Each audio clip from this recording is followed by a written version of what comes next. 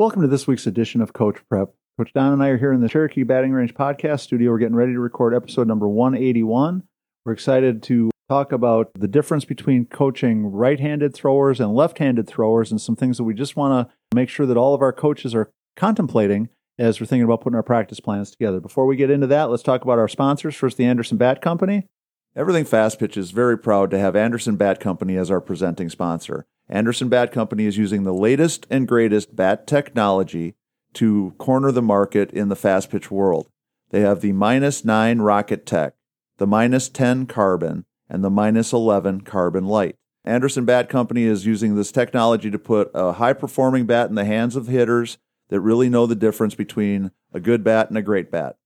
We're also working with Anderson to provide a discount for all of our listeners.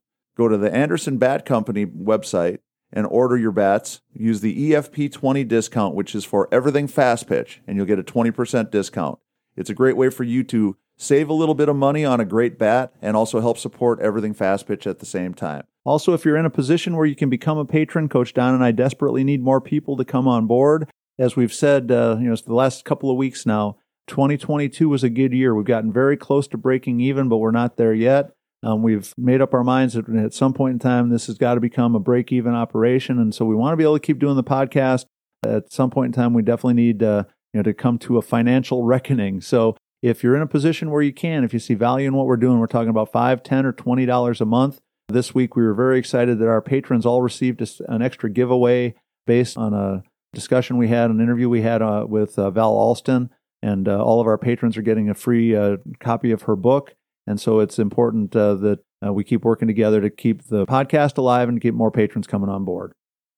So, Don, one of those things that we've spent a lot of time talking about is that there's been a predisposition of many people in our game to think that there's limitations on what left-handed players can do versus what right-handed players can do when we're talking about defense and what positions they can play. But the one thing I want us to talk about today is I think we've defeated that notion. We've knocked that notion down enough now that we don't have to keep fighting with people about whether or not left-handed players can play other positions. But I do think we need to help our coaches and make sure that we're reminding our coaches that when we're working with those left-handed players, that we're coaching them in a manner that supports what they're capable of doing as a left-handed person, because their strengths and weaknesses are a little bit different. The places where they have a little bit extra range is a little bit different. Places where they have to maybe cheat a little bit to cover a base or cover a play might be a little bit different. And then also just in the way that we're communicating with them, because we get so used to talking about right hand, left hand, and we're teaching a right-handed shortstop to do something, but then not necessarily translating how to communicate that same thing to a left-handed player just because they're basically doing things a little bit opposite. So it's a glove hand, throwing hand versus right hand, left hand. Right hand, left hand. Right. And glove foot, throwing foot versus right foot, left foot. Which one we're going to be staggered if we're setting up. Yep.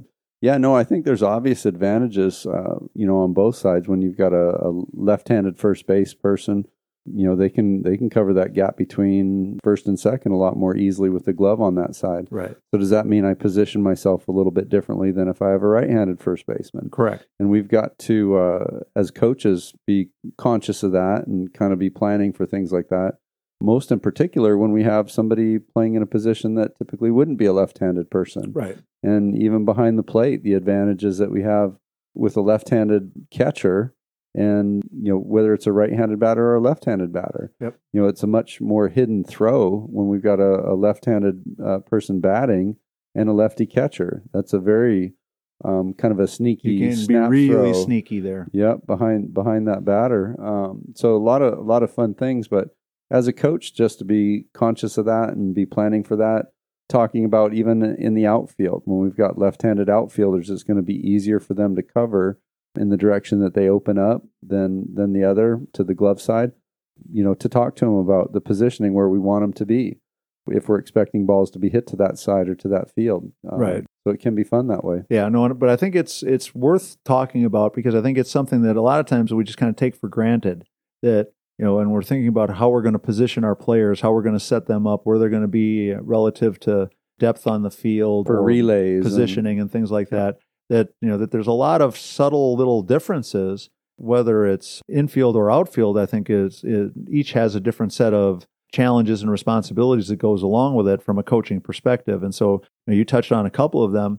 If I've got a left-handed center fielder versus a right-handed center fielder, right-handed throwing, left-handed throwing, can change where I think they need to be positioned for certain situations with certain pitchers, with certain pitches, based on where their glove hand is and where that means they'll potentially have more ability to cover an area versus cheating a little bit to one direction or the other based on right-handed or left-handed. Because you're one or the other. Right. Yeah. And so I just think it's one of those things that we can't just say, okay, our center fielder is always going to stand here and then send a right-handed center fielder out and a left-handed center fielder out and think that they both should do the exact same thing. Correct. Now, it doesn't necessarily mean that we're talking about a gigantic difference or a big variation. What you said was very subtle. Right. And it might be 3 or 4 feet. It might be 2 or 3 steps, depending upon the kids and their skill level. But we want to make sure that we're staying conscious of the differences and coaching both sides of that so that each player is getting targeted for what their strengths and weaknesses are versus just a generic thing. Well, you're a center fielder, you're a right fielder, you're a first baseman, you're a third baseman, you're a catcher. That we have to make sure that we're pondering on and planning for the differences that each one of those would bring. Well, and I like what you said too, Tori, about for what we're expecting. Are we working with a pitcher that's throwing really hard and we're expecting a lot of right-handed batters to go more towards right field? I've got a left-handed center fielder, so now I need to take that into account and make sure they play quite a bit more over because they're actually left-handed than right-handed. So that they're able to move that way when needed, because that's what we're going to expect to have happen. Right. So, and it can't even get into the point of it. There might be some situations where you might switch your right fielder and left fielder because one's right-handed and left-handed in that situation. If you know your pitcher is going to be pounding the zone and a lot of balls are getting hit to right center, for just that one game in a weekend, you might put your left-handed center fielder in right field and your right-handed right fielder in center field, so that now both gloves are going to be in the gap, where the ball's more likely to get hit. And just for what it's worth, we've talked about this, but we haven't talked about it for a long time. But it's one of those, the math of it and the logic of it are two things that are so obvious that sometimes it shocks me that we don't really understand it when we're talking about positioning. About 90% of the balls go from where the right fielder is standing and the left fielder is standing from them to the middle. Very few of those balls go to the line on either one of those positions, right? So it's 90% of them are being played in the vast majority of the field. Well, if we understand the logic of that, we don't necessarily need to have the glove hand on the foul line side of the field because it might not match up with where the balls are really going to be getting hit so much that day. Got to trust the numbers. Right. And just a sidebar, because I've watched so many games where the left fielder and right fielder for teams could pretty much with one step on the foul line, and these gigantic gaps are out there in the power alleys, and I'm watching ball after ball after ball get how hit. That could make sense. That the first thing they hit is the fence because they're going right where the right fielder or the left fielder maybe should be standing, but that's a whole nother topic. But making sure that when we're looking at the strengths and weaknesses of each player, and for our purposes today, we're talking about right-handed and left-handed, but the footwork's a little bit different. The way they approach a base, the way they're going to cover a base, the way they're going to cover a bag to make a tag, where their footwork would be for a cutoff or a relay, all those things are going to be subtly different. We have to make sure that we're paying attention to that in our training to make sure that we're touching on the things that each one of those players needs to hear. No, and if they are playing that unique position as a left-handed player, just like you said, the footwork for double plays, the footwork for stretching out on a bunted ball from the catcher, if you're a left-handed shortstop or second baseman. Right. We've got to be very clear about what we're asking them to do and give them time to practice it. Right.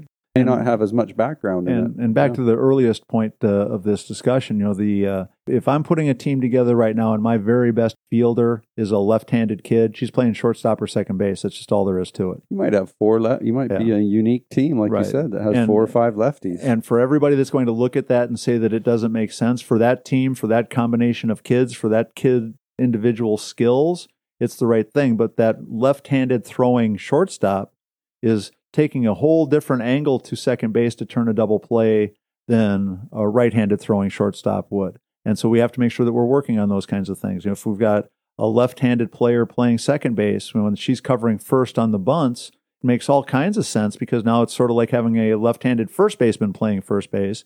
But for them, making the play and then throwing the ball to other bases for secondary plays is a little bit different for a lefty than a righty. And so there's just all these different subtle little things, and especially a lot of it, for we start to get to higher level thinking and, the stuff that really good players get to do from a coach's perspective. We just have to make sure that we're paying attention to it. But I have to admit, I think it'd be exciting to see a bunch of lefties out there. Yeah, that'd be awesome. Yeah. And just to kind of put it in perspective, throughout the course of my week, I work with quite a few kids, and I'll go from right-handed hitter to a left-handed hitter to a right-handed hitter to a left-handed hitter, and I will still catch myself every once in a while talking to a lefty, but using right-handed.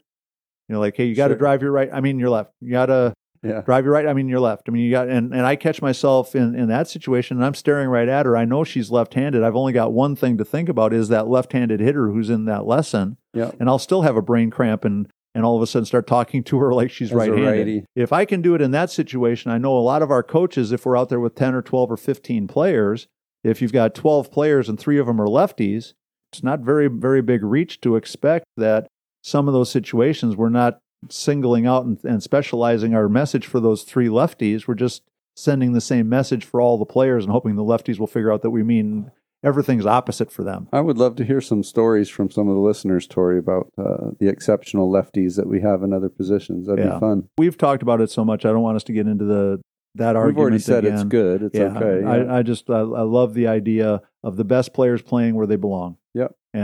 And all of our old ideas and old thoughts and stuff like that, we just have to make sure we're always looking at the possibilities because, and I hear this all the time, well, if left-handed players could play other positions, you'd see it in the major leagues. And that's the stupidest argument ever.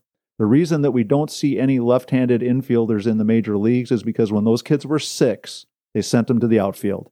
Right. And they never got a chance to ever show anybody in the world that they could be a great shortstop. So we'll never see a left-handed shortstop in the major leagues, not because there aren't 100 players that could have done it. It might be Hall of Fame caliber players that could have done it, because when they were 6, they got sent out to the outfield and nobody in baseball ever gave them a chance to do anything else. Well, and I think that just the numbers, one of my daughters is a lefty, and she reminds me that 1 out of 10 people are left-handed all the time. So there's not as many to fill those other positions, so it's easy to hide them. That's why I was saying it'd be fun to see a team that had 4 or 5 or 6 lefties on it, and then they would have to play a different position, right? Yeah, no, it would be fun to see. That could be our next challenge to put together is an all left-handed team. It would be awesome. Yeah, but then we've got to be smart coaches and stop talking to them like they're right-handed players. Like a righty. Yeah. Don, you touched on the whole glove hand, throwing hand thing. If we get used to that terminology, glove foot, throwing foot, glove hand, throwing hand, it's a whole lot less confusing than always thinking right hand, left. Right. So that might be the moral to the whole story is make sure we're using terminology that really fits and is going to clarify the situation more than confuse it. Bag with the throwing hand and all that good stuff. Cool. So hopefully that gives you all something to think about. That's going to wrap up episode number 181. As always, please make sure you support Anderson Bat and make sure you become a patron if you can. Patreon.com/everythingfastpitch. Go to the fastpitchprep.com website, order your Square Cuts training discs there. You also have access to the blogs and the YouTube channel. And also make sure that you reach out to us at everythingfastpitch@gmail.com or fastpitchprep@gmail.com with questions, ideas, suggestions, topics that you'd like us to talk about. We always want to make sure we're talking about stuff that you're interested in.